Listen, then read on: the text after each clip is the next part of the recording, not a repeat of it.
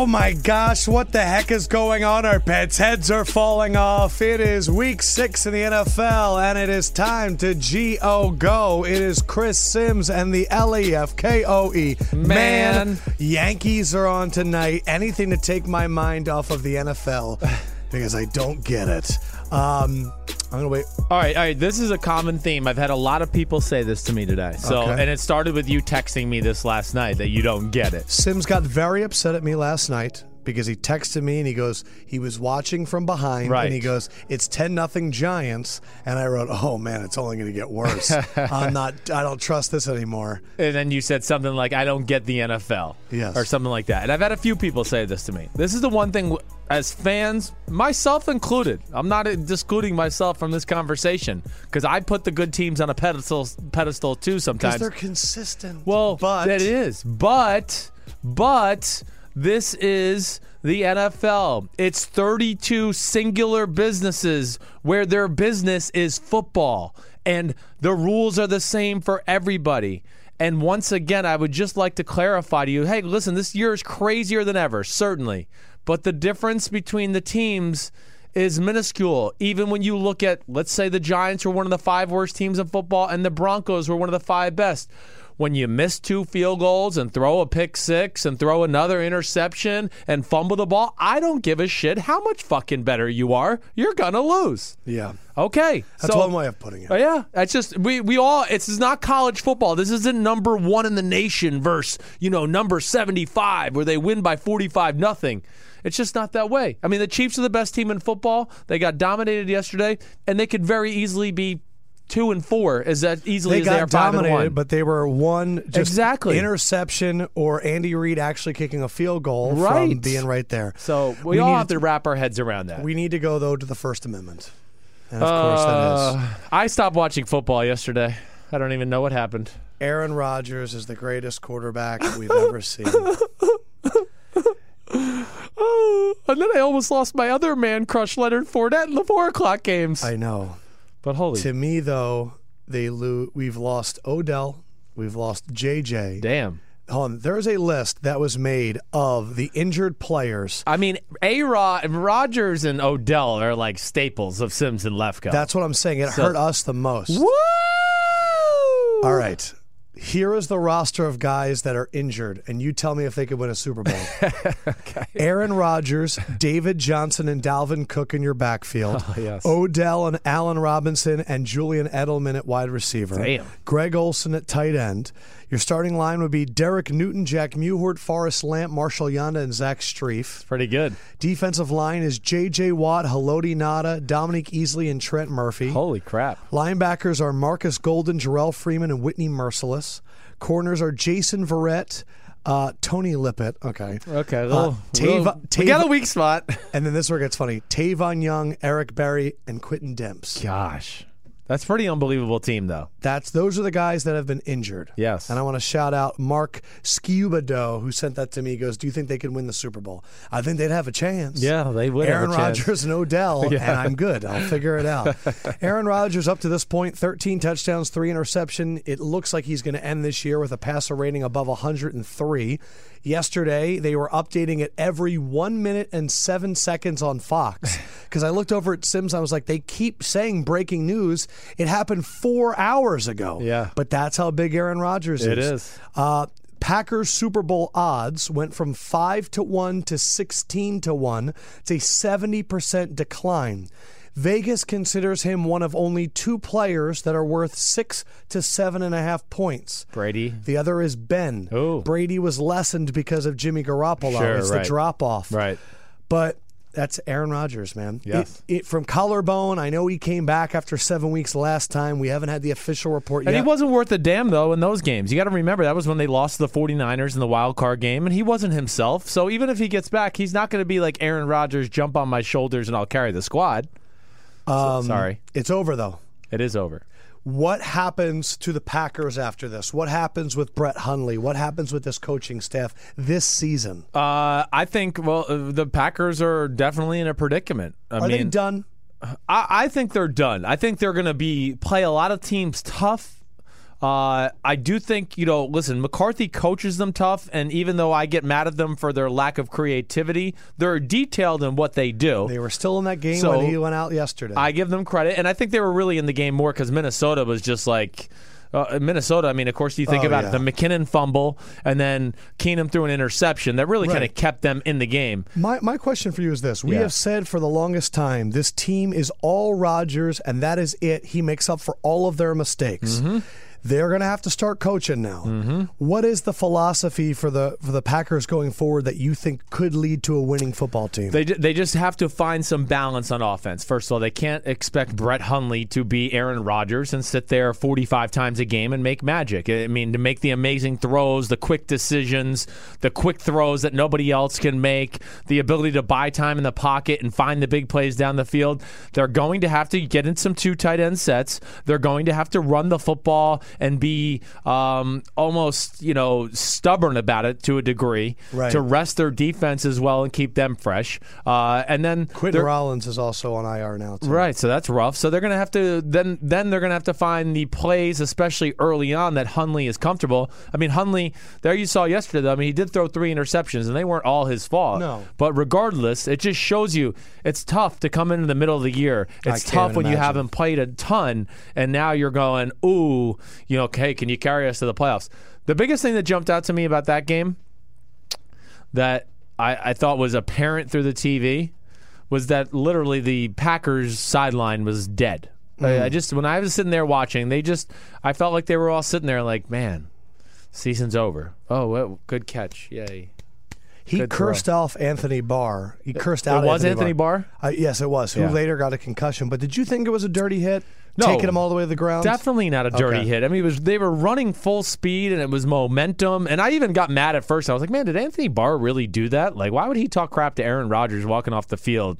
And I was like, well, yeah, he didn't know he broke his collarbone at that point. And, I mean, I probably would have talked crap too. So, but it was just cool to see Rodgers turn around and say, F you. I think the thing that's kind of crazy and the thing that's really unfortunate is it's less fun. The NFL is less fun without Aaron Rodgers. Yes. There are no teams like the Packers where you could go, I know they're a 6 seed, but if he goes crazy. Yeah, right. I mean, look, there's a few guys on the Chiefs that have that ability, but they're not quarterbacks. Yeah. Deshaun Watson's that guy right now. He is that guy. And maybe we need to just jump on his bandwagon right now. Well, I'm willing to jump on. I'm willing to make him our new Rodgers. Right. I did not plan to do this. But there's really no one else in the NFL that you're going to go, he could do anything. Carson Wentz is damn good. Well, that's what I was just about to say. Carson Wentz is your closest guy to me right now. I mean, more than anybody. Sense. Yeah, I mean, he's a guy, it just doesn't matter the system. It doesn't matter the down and distance. He can just make it happen any way he wants to.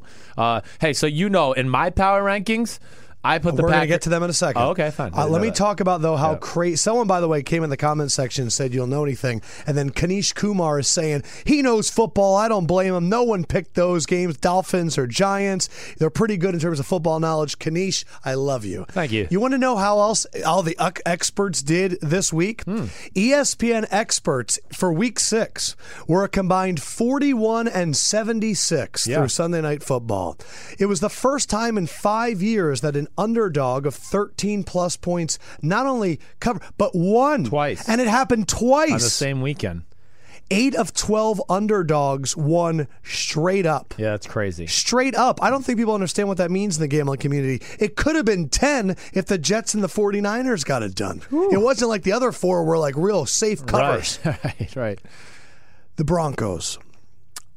We both picked the Broncos. Yeah. You have complained to me before that I only show you being dumb in your predictions. So I'm going to just show me and my prediction for the Denver Broncos game.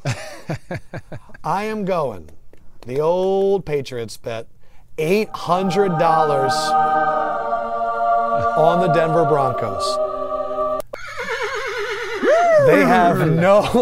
The Giants have no receivers. They have no playbook. They're kicking DRC out. He's going to be suspended. They've lost the locker room.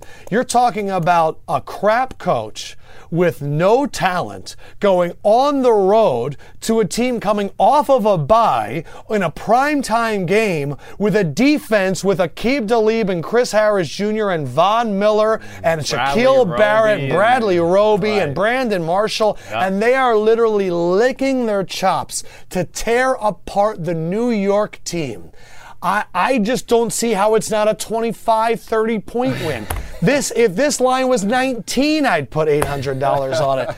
And I know that I'm saying some stuff right now that could blow back on my face when I re-air it on Monday. And I know that I've gotten 0 Sunday night games right all season. I mean 0. I went back and looked back. Yeah. I didn't get Houston right last week. I've got them all wrong. I've never been more confident about a game, Sims. And then it goes and turns like that. Well, okay. I mean, a lot of things to say there, okay? I gave you a little bit of what to start off the show. It's the NFL. I mean, Eli Manning wasn't going to go in the game and go, I won 2 Super Bowls and I'm 0-5 and I'm going to quit. I'm just going to quit. I ain't going to show up in Denver. I mean, they fucking have pride. I know. And again, okay, crazy thing is here, off the field stuff, right? This is one of the themes I just thought of as I was thinking back about the weekend. The 3 teams that had the worst week of off-the-field stuff. I mean, Dolphins blowing lines on the coaches' table. Yes. Steelers dealing with whatever else. Big Ben and Antonio and Martavis. Yeah. And then you have the Giants, all won. So, wow. Again, you think about distractions. Yes, distractions can be distractions. But again, they can also be a uniting thing in a locker room. They really can be. You can't, you can't underplay that enough or overplay that enough. Is that what I'm trying to say? But the other thing, Lefko, is, hey, the Giants won. The Broncos were the better team. I just watched the film. Were they really? They were the better team. I mean, the Giants drove the ball twice the whole night. They went down on the first drive and got a field goal. Second, the other drive for the touchdown they got, it's 3-0. Let's see. The Broncos missed a field goal to make it 3-3. Right. The Giants get the ball and go down the field. Eli makes a great play, escaping the pocket, hits a first down, right? The guy crossing. Next play, or Darkwa up the middle. Big run. They score a touchdown on that drive. It's 10-0. Game's fine. The Broncos are still going to be fine. But as you've heard me say before, Trevor Siemian had his 4 or 5 plays where he thought he was freaking Aaron Rodgers again. And as you say that, let's just, because it's, I think, one of my new favorite clips. Let's roll that wonderful footage of you being Did I say that on here, though? Trevor Siemian. Okay, that's good. I'm glad I said that on this publication. I'm going $500. I mean, you made all the points. I don't have anything more to say. I think the only thing that scares me is just Trevor Siemian, every now and then during a game, he thinks he's Aaron Rodgers for like 4 plays. And I want to go like, whoa, horsey. Give me the horse sound again. Let me rein him in. Whoa, horsey, hold on there. Hold on, Trevor. You're Trevor Siemian. Don't be Aaron Rodgers yet. You're getting close, but come on. That's the only thing that scares me is him throwing like pick sixes to Landon Collins. Wow. You called it. Well, and you gave us one of the best horse noises. Can you do that again? Hold it back, Trevor. You're Trevor Siemian. I mean, they're in field goal range on the first interception to Landon Collins. Lefko, I could show you the film right now. If he just throws the check down to Jamal Charles, he's going to get the first down, and who knows what happens on that drive. So there you go. Hey, yes, the Giants put out a spirited effort. They played well, but Broncos coming off a bye week, sloppy, made some stupid mistakes. Yep. Janoris forces a fumble, gets a pick six. Game was over there. 2 things. Why are teams still throwing out routes at the end of the first half? How many times did we see that yesterday? Yes. Chris Hogan threw a pick six. But this was like over, under. He's got a guy in the flat and a guy 20 yards behind him, and if he throws it to Demaryius Thomas, they're going to get 20 yards, and he's going to go out of bounds, and they're still going to be able to chance to get field goal. The other thing that you've been saying for a long time is that coming off of a bye is not always a good thing. Yes. Falcons off of a bye, loss. Broncos off of a bye, loss. Washington off of a bye, almost barely beat San Francisco. Right. Saints off of a bye, nearly blew a huge lead that was practically insurmountable, and it came back. There's just a weird timing thing going on. My experience with buys, just as a player, was almost never good. Never. I was on a 6-0 Broncos team. We had a bye week. Man, we didn't win for a fucking 2 months after that. We just totally lost our mojo. Trevor Siemian didn't look like he was in the flow. Everybody looked like they were starting over. The quarterbacks, I feel like, fall into like the 7-on-7 trap. Like, oh, I've had 2 weeks of practice and I haven't been hit, and I could take the extra hitch in the pocket and wait for the guy to come open, or there's no consequences of forcing it down the middle. They get sloppy. Other thing we have to talk about with the Giants. Can I bring up this Ben McAdoo quote before you do it? Sure. He told Michelle Tafoya that he turned over play calling to Mike Sullivan because the entire team needed me this week. They needed you not to call the plays. Yeah. Thanks, Ben. You paying attention in secondary camp. He's great. Somebody else called the plays. Sullivan did well, though. Was it different plays? It was a different game plan. I mean, if the Giants did what they did yesterday, first of all, you know what they did the whole game? 2 tight ends, 2 receivers. Oh, they finally got out of 11 for me. They started the game with Red Ellison and Ingram in at a tight end, and they ran more run schemes in the first half of that game, I wrote in my notes, than they have in the whole year combined. Wow. And that was a big thing. And then just on the other side of the ball, listen, of course they made plays. That's why I thought the Giants would probably be in the Super Bowl. I thought their defense could kind of play this style. Force plays, bend, don't break, but they're going to get a sack fumble or they're going to pick six, whatever it may be. That's what they did last year.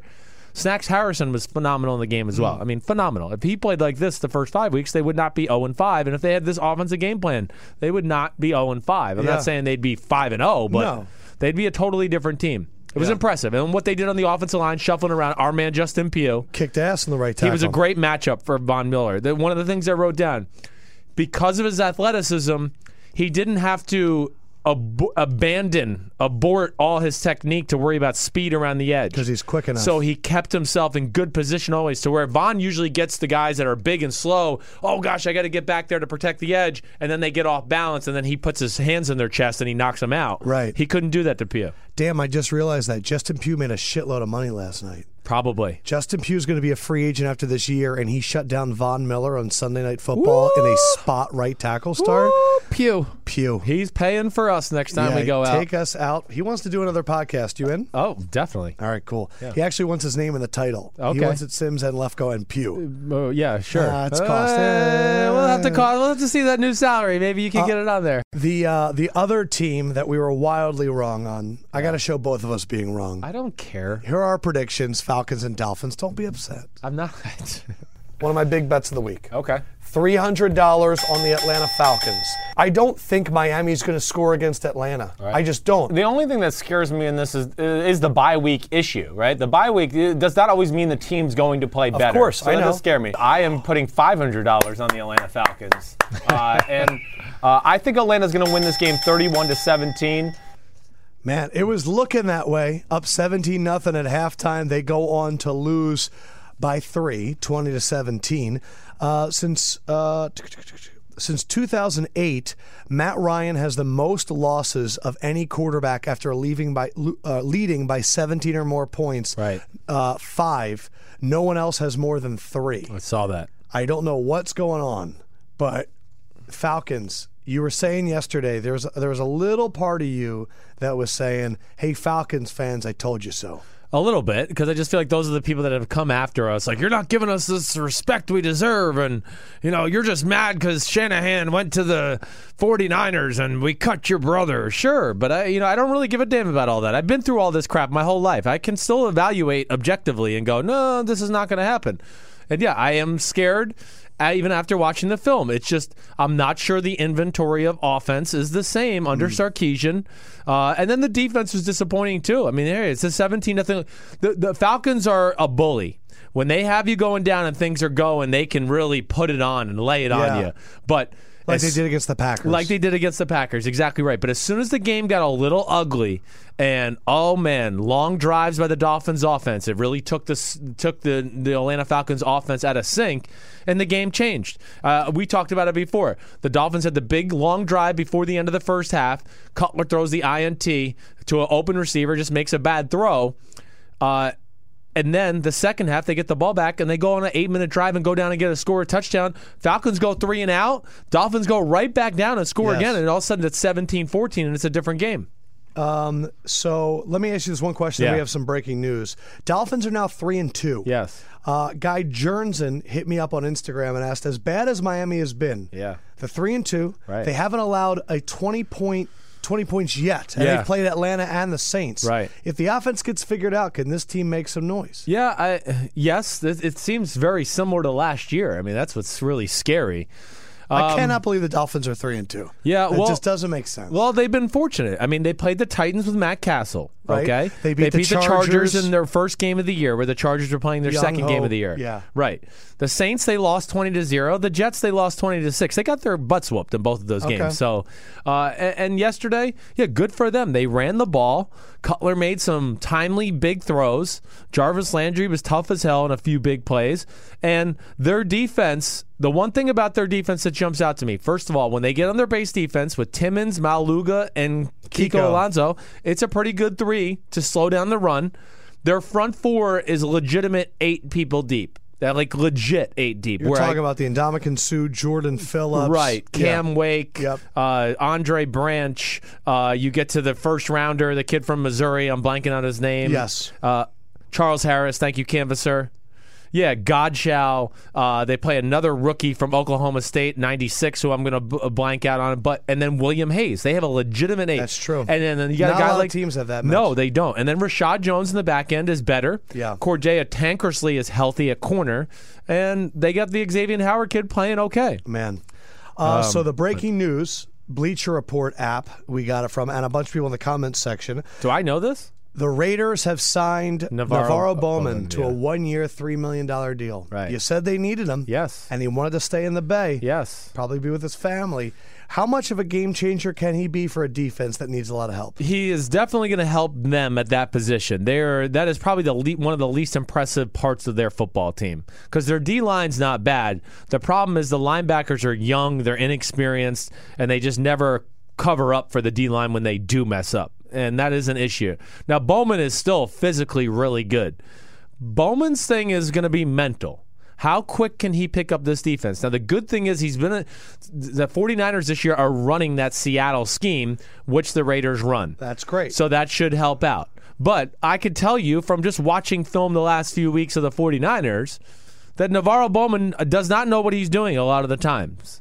And that does scare me. How do you see that on film? Because you could just tell, as far as that defense especially, they line up in some simple defenses where you just go, man, this guy's got this gap, this guy's got this gap. That's part of the reason why the Falcons, people are saying their defense is too simple. Yes, no doubt about because it. Everybody knows around the league what the responsibilities are. Without a doubt. And you're saying that when you watch Navarro Bowman, he's in a certain position, but not doing what he's not supposed always. to. What is he doing? No, he might just overreacts. He overruns the hole in general, or he just doesn't even give a crap about his gap, and he just goes where he wants to go. Could a Raiders team just use somebody, though, that's athletic? Yes, they could. They can use him because he's physical and athletic. The one thing, another thing I'll say about the Raiders, they're small at linebacker, so when the guards do get up on them and things, they just don't have the power to fight them off or stalemate a pulling guard in the hole, whatever it may be.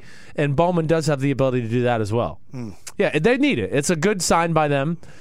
Again, he's not the best linebacker in football, hence the 1-year, $3 million contract. Exactly. Right. All right, so now it is time to have a conversation with you. Man, happens all the time. Our bets have sucked this year. It's not just our bets. It's really everyone's bets. But I need to explain to you that you're missing out on a gift. That I am sitting here, a transcendent luminary, and they're missing out on the point. Yes. My picks this year, Right. my Lefko locks for Sunday, Right. 9-14. Okay. Okay? That's 39% accuracy. Baseball, you'd be awesome. Beyond that, you're not, again, you're like them. You're not seeing the point. Right. That means I'm giving you 61% of the time, bet against me. I am the ultimate mush. I am the mush. If you understand, look, batteries have a positive and a negative force. They're equal. Right. Yin and yang. Gravity and the thing that pushes up against gravity that My I can't. butt and hamstrings? I don't know No, what. there's another There's name another of it. thing? But I'm telling you that I'm giving. Do you know how hard it is to only be right 39% of the time? Seriously. Someone tweeted out, Lefko, you're paying my mortgage because I'm betting against you every week. Awesome. That's what you should be doing. Good. Bet against me. It's hard to go either way like this. So now, thank you, Steve Keem, normal force. That's what goes up against gravity. Let me give you the three best Lefko responses to Lefko's Locks on Facebook. Facebook, where really angry people tell you to kill yourself and you kind of think they mean it. First up, this one is honorable mention. It's Matt Romano who responded, "Don't care, boycotting the anti-American league. We're going to break your league until you're broke." So he said, screw your Lefko Locks. I'm going against the league. And then he just went, damn, he just went rogue there. Number 3, Matt Philippek. This guy is 0-2 and it's not even 6 o'clock yet. His job is more secure than a weatherman in San Diego. Would love to see the pics and videos he has on those BR producers. Oh, baby. Oh, baby. Number 2, Jordy Michael. This guy's 8-11 on locks. You should start charging for these. Why keep giving them out for free? He sees it. So he gets it. Yes. Yes. Bet against me. Mush. Mush for life. And the number 1, Gif Dell. We gotta rename these Lefkos. I have no idea what I'm doing. For the love of God, please let the Browns win this week. Oh God. And those are your top 3 people making fun of Lefko on Facebook. And because of that, let's see what our last clip out is of the day. Oh, baby. Oh. How do we do with our big bets Did you on bet the on the Cleveland Browns, too? Not as much as you did. Oh, This okay. is more for my pleasure. Okay. I went crazy. Did you? Just $10. Oh. But I'm going on the Cleveland Browns plus 9.5. And I just think that they're going to keep it close, Cleveland. I don't know why. Sometimes I go through and I go, that's a weird game to me. It just feels weird in my head because every Sunday I sit there and go, I can't believe that the Browns kept it close. Right. I mean, listen, you think you're going to Crazyville? Well, welcome to the mayor of Crazyville. What? Bam! 290 on the Browns, Believeland. Yes, sir. Believe that. Man, Damn. Kevin Hogan. Kevin Hogan. Did you feel regret immediately? Yes. Okay. I did. I actually, you have that moment where you just go, that's how it felt. But when he threw, what was that, the first interception to Jonathan Joseph? Yes. I just went, man, what was I thinking? Why would I bet on Kevin Hogan? I mean, why? This happened to us last year with Cleveland, where there was like 4 or 5 weeks in a row where you kept going, they're not going to lose by 12, and they'd lose by like 30. Why? We got to stop this. Trust me, I'm done. We know that bye weeks are bad. Yeah. We know that the Browns are never going to get better. Nope. I'm really sorry, Jake. Sorry, Browns. But it's just not happening. Sorry, Jake. Sorry about the Indians, too. Sorry. Lyndon J. Smith, Lefko's mom makes better picks. Sharon. She might. All right, let's go to the game, though, that was actually a really good game, and it was with the team that you have number 1 in your power rankings. We're going to get to the power rankings in a second. Chiefs-Steelers. Yeah. Overall, you watched this film? I did. What were the big things that you took away from watching the film that you didn't see on the broadcast?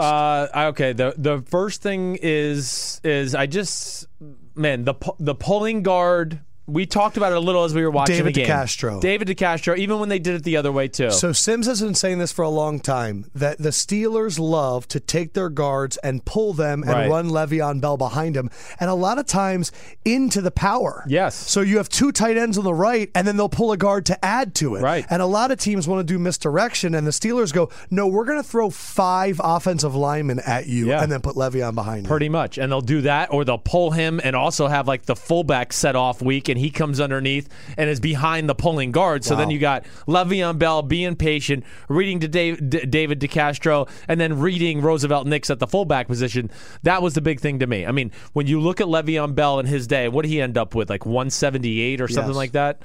179. 179. Don't short him from that yard. I mean, I'm telling you, though, I would bet you like 150 of it came on pulling guard, and the majority of that 150 from David DeCastro, who is the best pulling guard in all of football, in my money. What makes a guard, a pulling guard, a good pulling guard? First of all, his athleticism, right? Just his ability to get out of the stands, not not show that he's pulling to the defensive lineman, right? So his ability to actually be in a 3-point stance and then So get not out. like hands on his knees or Right, anything like exactly right. I mean, he can line up the same way every time, no matter what the block is. Damn. And then his athletic ability, not only just to then get around the edge and knock people out of the way, but a lot of the times the people move too. They're trying to, like, corners and safeties are like, damn, I don't want to take you head on, and they try to avoid him. But he's great in space as well. that. Better than Zach Martin? Yeah, as a pulling guard, yes, he Wow. is. I mean, when they have plays too where they do Pouncey and DeCastro together pulling. That's a really rare combination. To have a center and a guard that are You both have that always good. said the Steelers' offensive line is wildly athletic. Yes. They wouldn't be great for every scheme, Right. but for what they run, wildly athletic. Wildly athletic. We've been saying it Yeah. now for a few weeks. This is Le'Veon Bell's team and the defense's team. I finally heard people on TV start talking about it yesterday. It seems they've made a change. No, they haven't. But I got some good quotes. Big Ben after the game soaking up the praise. Quote, I guess this old Cowboy's got a little bit left in him. You threw an interception that turned into a touchdown at the end of the game, Pretty Ben. much, you're right. I don't know what kind of cowboy that would be. Right. The other quote that I thought was interesting, we got very upset.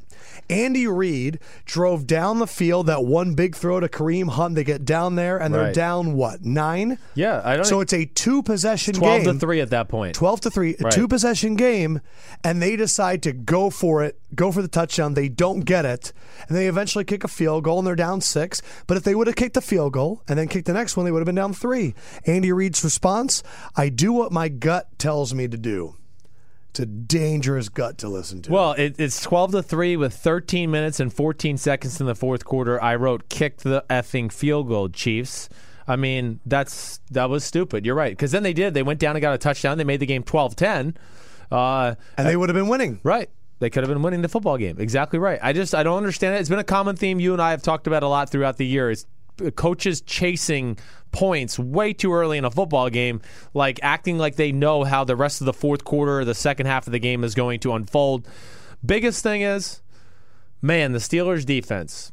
First of all, the Steelers' defense, we know the front seven's special. Yeah. Vincent Williams was amazing. It was his best game of his year. Stephon Tuitt was amazing. Sure. When they're healthy, it's a special front seven. They have the athletes and the scheme to stop the Kareem Hunts and the Tyreek Hill speed sweeps and that stuff. The other thing is, this is where I think it's a really tough matchup, and some teams just have this with certain coaching staffs.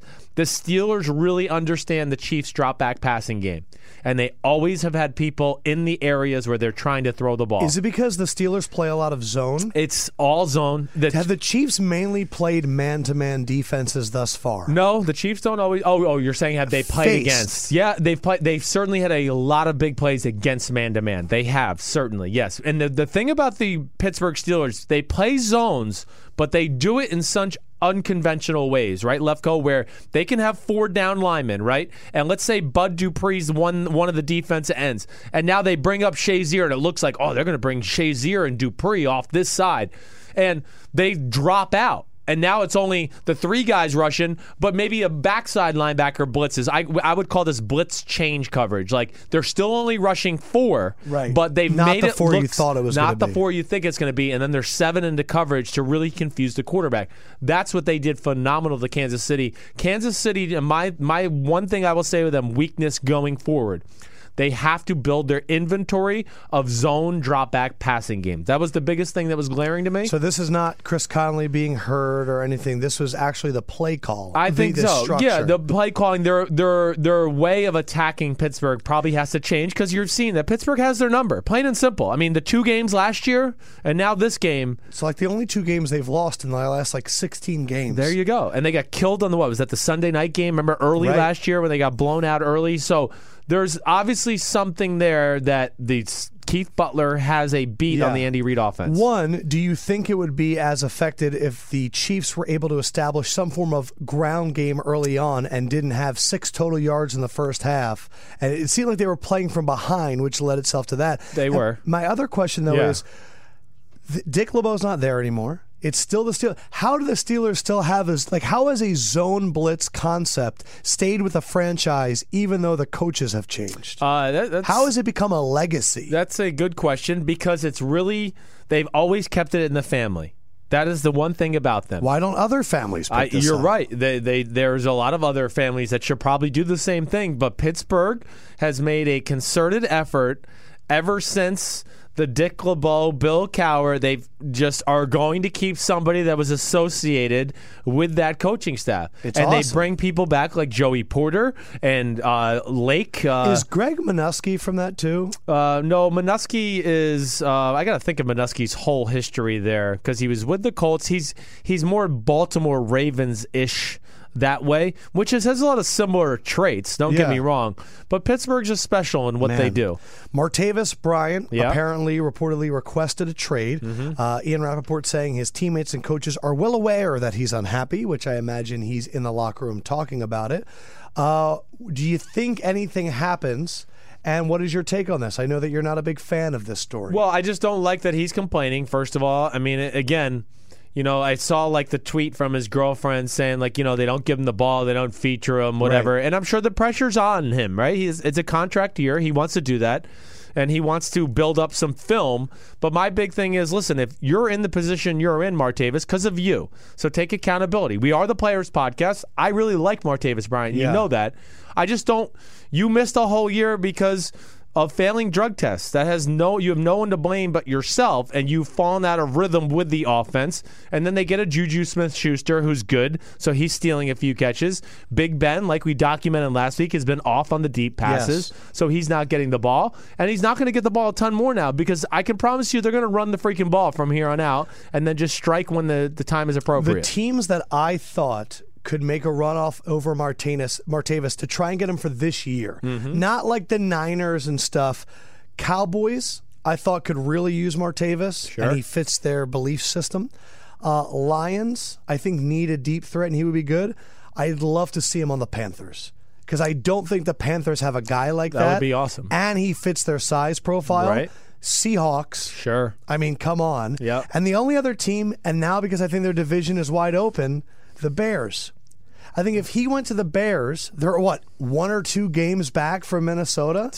2 games back? Right. I think if he went to the Bears, that'd be good too. Those were the 5 teams that I thought had a need and that could do something this year. The thing that always hurts teams from trading in situations like this is the fact that they don't want to give too much to a guy like Martavis Bryant because no one in football is going to trust him, and they're going to know and realize that he's still one test away from being suspended for another full year. And that's what stops teams. For me, though, it's a fucking 6th-round pick.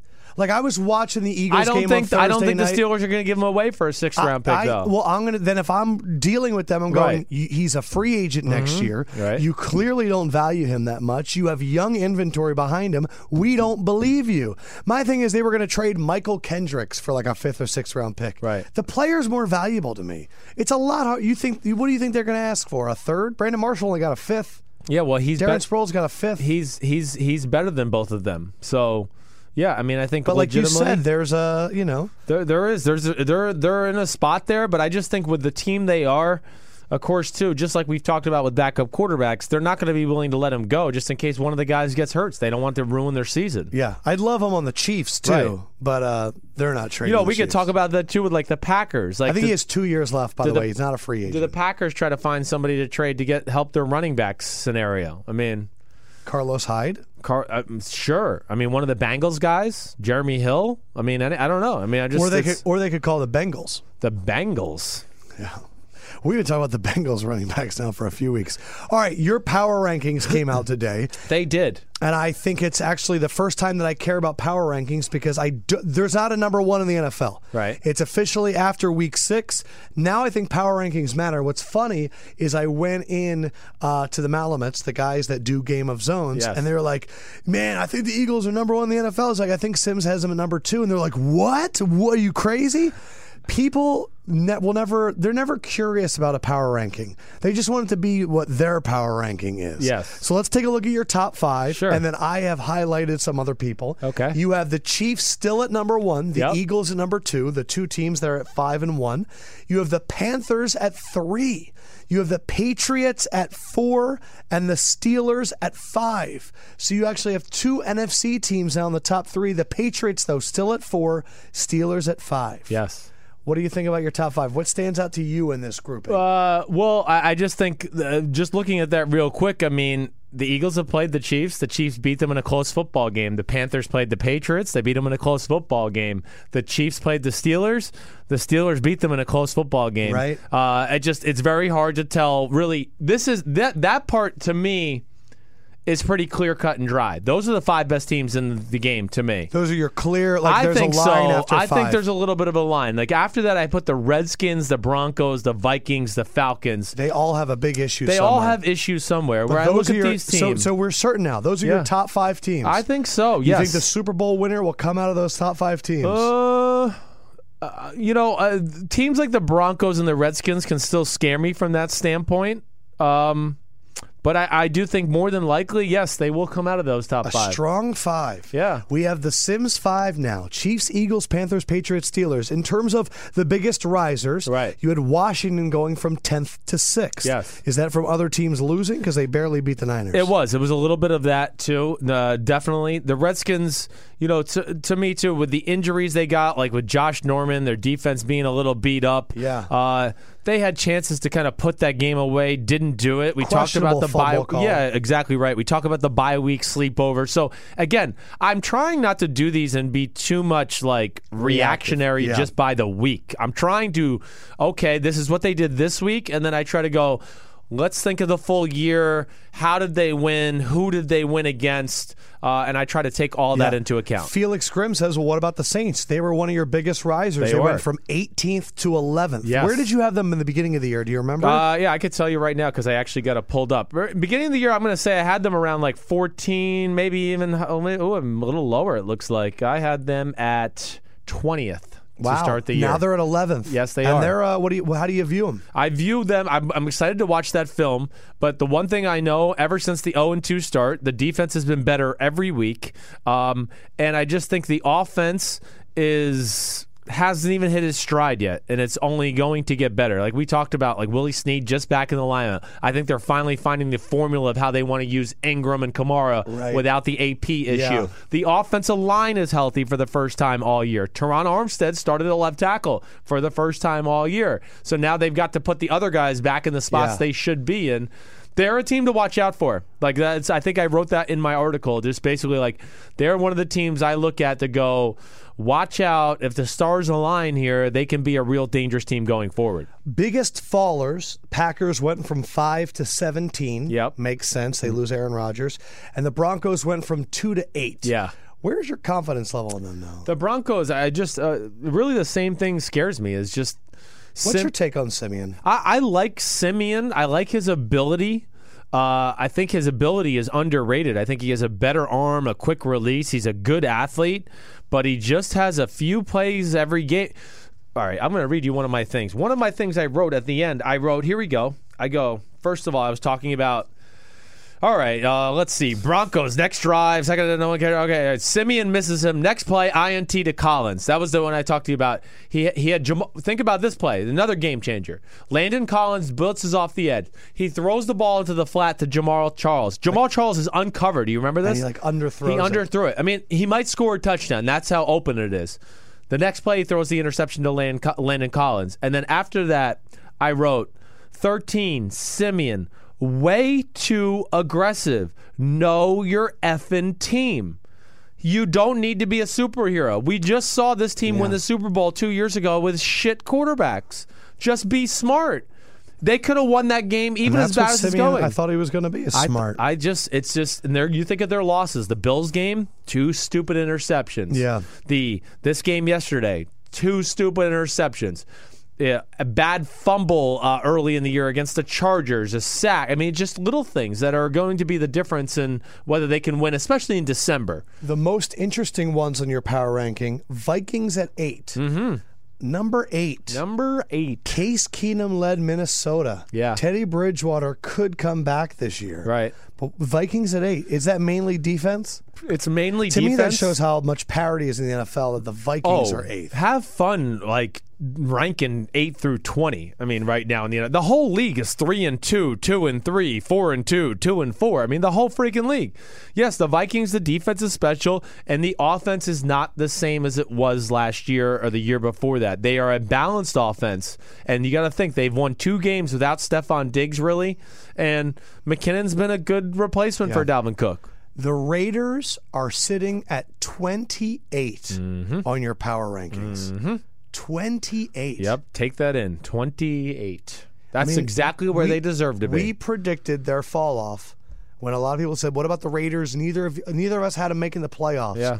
But at 28. Yeah, I did not expect it to be like this, but just think about it this way, and I know you do, is just like week 1 Tennessee Titans, it's been bad play ever since. We talked about the Jets. I know they won in week 2, yes, but it was not as what everybody thinks. And now it's 4 consecutive losses.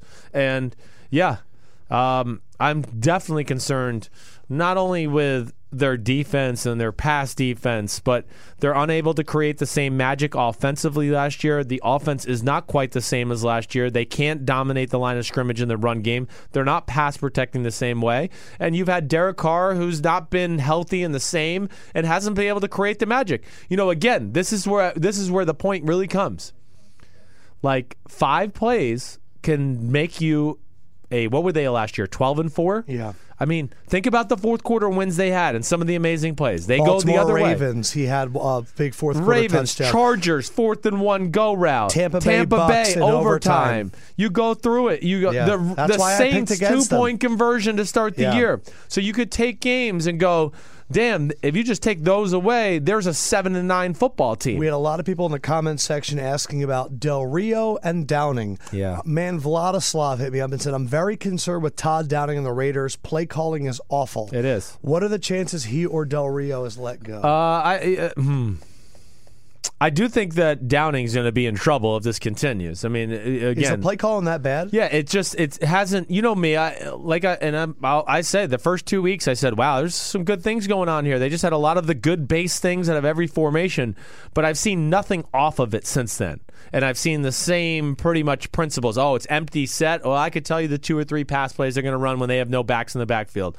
Oh, they're in this formation. Okay, so they're just not. And then, for me, it doesn't have to be overcomplicated, but if you do something a lot, you got to do something else off that to keep the defense in check. And I don't see that. And the defense is definitely an issue, yes. Man, happened very quickly. Yep. They got the Chiefs on Thursday night. The other team that I found to be very interesting was the Texans at 12. Mm-hmm.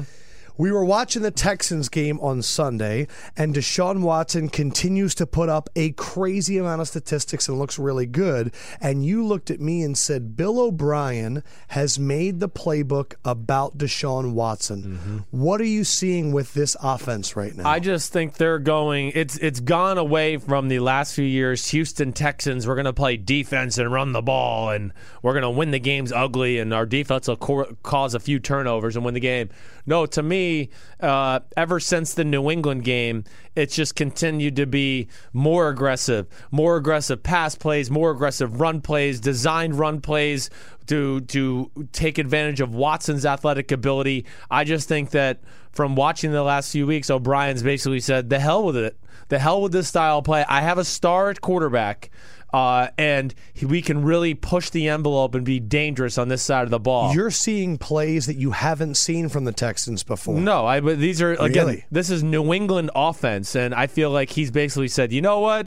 Screw New England. I'll keep a few of the principles, but I'm going to add in some Andy Reid and Deshaun Watson crap here. Yeah, what are you seeing right now? It's just stuff like that. Speed sweeps, read options, both backs in the backfield, play actions off the read option to drop back, and now you have a healthy Fuller and DeAndre Hopkins, and they have decent tight end play. That's all they need, and he's really helped their run game, Lefko. That's the big thing, too, because you do have to account for him in the run game, and you don't think this is a flash in the pan? You don't think people are going to adjust? You think this is going to be sustained I think success? This kid's a superstar, man.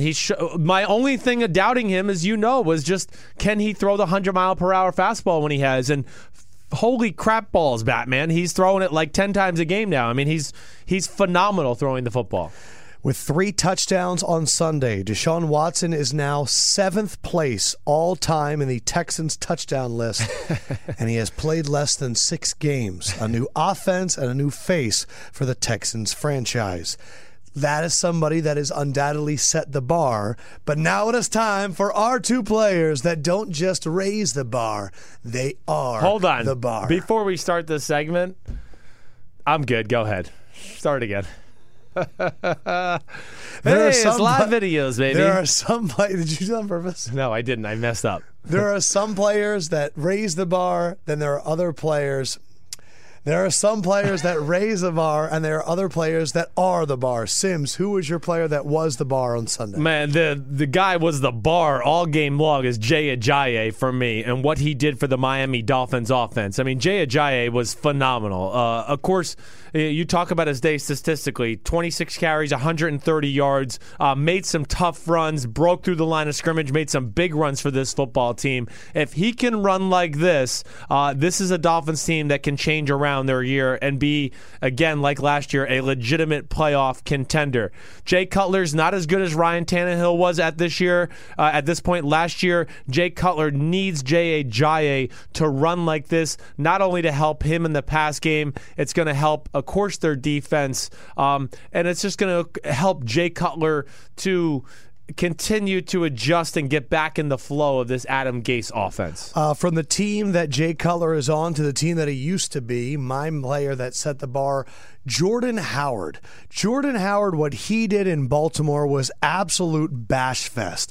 36 carries against the Baltimore Ravens. This is the most rushing yards against the Ravens since Marshall Faulk in the late 90s. This doesn't happen anymore. And what he did in overtime, breaking multiple tackles, including a strip attempt from Eric Weddle and running down the sideline, Jordan Howard was the reason they won that game with no passing attack to be known for. Right. Went out there and smashed and smashed and smashed. And the hammer, he is a player that didn't just raise the bar, he was the bar. He was unbelievable. He was. The Ravens haven't allowed stuff like that in years. Jordan Howard is, again, for the second year in a row, a guy that's not getting enough national respect, really. I mean, again, we talked about it a lot in the offseason. I don't think anybody really realized that he was second in football and rushing last year.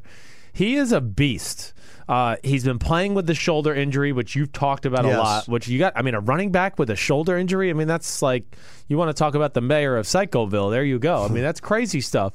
And he's phenomenal, not only with balance, but his ability to run through arm tackles and run with some speed for a big guy is off the charts. 2 quick little Lefko sprinkles about that game. Mitch Trubisky becomes the first quarterback to beat the Ravens in Baltimore in the John Harbaugh era. They were 9-0 previously against rookie quarterbacks. Okay. And Tariq Cohen is the first person, 5'6" or shorter, to throw a touchdown pass since Wee Willie Smith in 1934 for the Giants. Oh, Wee Willie. Wee Willie. He was also 5'6". I just like that one because it was Wee Willie. Speaking of running backs doing awesome stuff, where the hell did Adrian Peterson come from? Adrian Peterson had more yards in the first half with the Cardinals than he did in his first 4 games with the Saints. He finishes the day with an absolute towering number, 134, 2 touchdowns. He juked a few guys out of their shoes. He had Larry Fitzgerald going crazy. He is currently staying with Larry Fitzgerald in his guest house. Man, they are goats. living together. 2 future Hall of Famers, undoubtedly. Yep. You during the game, they're allowing him to run downhill. Yeah. They've changed the play calling to one that would suit him, but it's going to open up the downfield passing game for the Cardinals. Yes. Is this sustainable? It's sustainable because I don't think they have a choice. Like, right? I really think that the Arizona Cardinals, first of all, they have to play this way. Their offensive line is not good. It's below average NFL standards. In fact, it's one of the worst in football, plain and simple. And you've seen the pass protection issues they've had. And we know Bruce Arians is a little stubborn, and he's going to continue to throw the ball down the field no matter what. It's the perfect marriage because Adrian Peterson is a running back. Unlike in New Orleans, he can't carry the ball 3 times and then come out of the series. And he said that too after the game. Did he? Okay. He said in that first game against Minnesota, my first carry I rushed for 9 yards. Right. And then they took me out. Yes. He goes, here I rushed for 8 yards and they put me in again. Yes. And he needed that. He does need that. Just like any other position, you need to have a rhythm to what you're doing. And when you know you're going to get fed and you know, okay, man, I missed the cut this play, but I'm going to get more carries, so I'll be okay. I'll see it right next time. You don't then add the pressure onto yourself to go, I got to make something happen so the coach keeps me in the game. But this offensive line, with the way they struggle in pass protection, they're going to continue to run. They're going to be able to, like you said, use the play action off of it. And I really think it changes the dynamic of their team. Listen, I'm not saying this is going to be big yardage every week, but Adrian Peterson still has enough in the tank, as you saw, to really be a really good NFL running back. And they got the Rams this week. Rams' run defense is not special. No. So this is going to make things interesting. I mean, this is going to... And if Arizona wins that game... It's a game changer. All of a sudden, they're, 4-3, and the Rams would be 4-3. Right. And all of a sudden, the West is wide open, too. It's a crazy year. It is a crazy Super year. Happy that I'm the one putting my name on locks. Leonard Fournette. Yeah. We were so afraid. Whew. Leonard Fournette, I don't know if you guys saw it, his leg planted and it went straight out. But luckily, they were playing on grass. Grass. And what happened when his leg straightened out? The grass went with it. Right. It gave. And luckily, it didn't buckle his entire knee like every other player that we've talked about in this podcast. That should be the video they send to everyone around the league. No more turf, or else you would have lost him on the same day you lost Aaron Rodgers. Man, that would have been a brutal day for me. I mean, that would have been 3 man crushes in a span of 7 days. I would have been in trouble. Yeah. But that was scary. And boy, is he incredible. He's incredible, period. I mean, even, it was bad. The reason it sucked is you were going the whole game. Can they run it one time outside? Right. Every run with Leonard Fournette is right up the center's Right. ass. That was a little bit too much. But finally, run outside. And then on that play, you go, finally, they run to the outside. Yes. Foot gets locked. Oh, it looks he's apparently nasty. fine. Yeah, it's amazing. It speaks to the freak of nature he is, that he is fine. But yeah, he's amazing. I mean, I'll give the Rams credit. Their defense did play better after letting up that first 75-yard touchdown run. But again, the 75-yard touchdown run, I mean, do you guys see the size of this man who's leaving everybody in the dust? I mean, you're seeing legit NFL corners chasing after him and being like, okay, the hell with it. I'm not going to catch him. I'll just give up. I mean, that's, you don't see that. No. Not by 240-pound running backs. Like Mark Ingram doesn't weigh that much, and he gets caught. Yes. Jordan Howard doesn't weigh that much, and he gets caught. Le'Veon Bell, same thing. And they get caught. Right. Leonard Fournette, it's funny. That was the reason you put Zeke over Leonard Fournette when we would do those comparisons, because you're like, man, Zeke, though, he's got that runaway speed. I don't know if I haven't seen anyone catch Leonard Fournette yet. No. And he's registered the 2 top fastest runs miles per hour from Next Gen Stats Right. of any player in the NFL. He flies. And I didn't put Zeke over him, though. I did not. I remember in the draft, I came out and I said I think I would take Fournette, all things being equal, if Fournette was a better prospect. It was very close. Yeah. But it's okay. Whatever. I mean, shut your mouth. I didn't say that. But Fournette is a freak of nature. We're going to go back and find your draft review of him. Fine. Yeah. We watched the Give video you some together. prep. Yeah. Oh, I don't care about the props, but he's again, this is a team that's beating him into the ground because they're just trying to run the ball and play defense. And that game got off to the worst possible start it could, because when they get ahead, they're a tough team to beat. But it is kick return. Then they climbed back in the game, made it close, and then they had a punt block for a touchdown, and that really was what changed the game. Every time I looked up, Blake Bortles was throwing underneath to a running back. Yes. They just they can't do anything. No, they cannot. Only other thing we have to talk about, but then we're going to go, the Jets-Patriots call. Oh, I know. Al Riveron, the NFL Senior Vice President of Officiating, was asked, how long was the discussion with New York on that review? Well, we went through 2 or 3 primary looks, and then this other shot came up. When that other shot came up, it was just boom, boom, boom. It was a pretty quick determination. Quote, it was pretty obvious. Gosh. I don't understand how that call happened at all, let alone the head officiating saying it was obvious. The 2 guys that used to do that job, what are their names? Pereira and Blandino. both said they were wrong. Right. This guy then came out and said, well, that's their opinion. And this is my problem with refereeing. Yes. There shouldn't be an opinion. No. All I ever hear, as soon as a call happens, every color commentator goes, well, Jim, as we know, the rule on the field was a touchdown, and we're going to need dun, dun, dun, dun, dun, dun, dun, dun. Conclusive? What is the word? Is the phrase? Conclu- We're going to need indisputable evidence. Right. Thank you. We're going to need indisputable evidence. Literally, that's what every people at a bar would look and say to each other. Well, they need indisputable evidence. Well, guess what? They're going to need indisputable evidence. It's what everyone. It's like when you see a flag and everyone goes, hold, you just assume. Indisputable evidence. What was the indisputable evidence? That the ball kind of went between and it went out of bounds? And then I know your boy Florio was saying that it shouldn't be out there on the 20. It should be on the 1. I'm just saying in general, I don't know what the hell happened. I don't care if that is a rule. It happened last week to Todd Gurley too, and they ended up losing that game by a touchdown. Right. My thing is this. The call on the field was a touchdown, and there was not indisputable evidence that he lost the ball. No.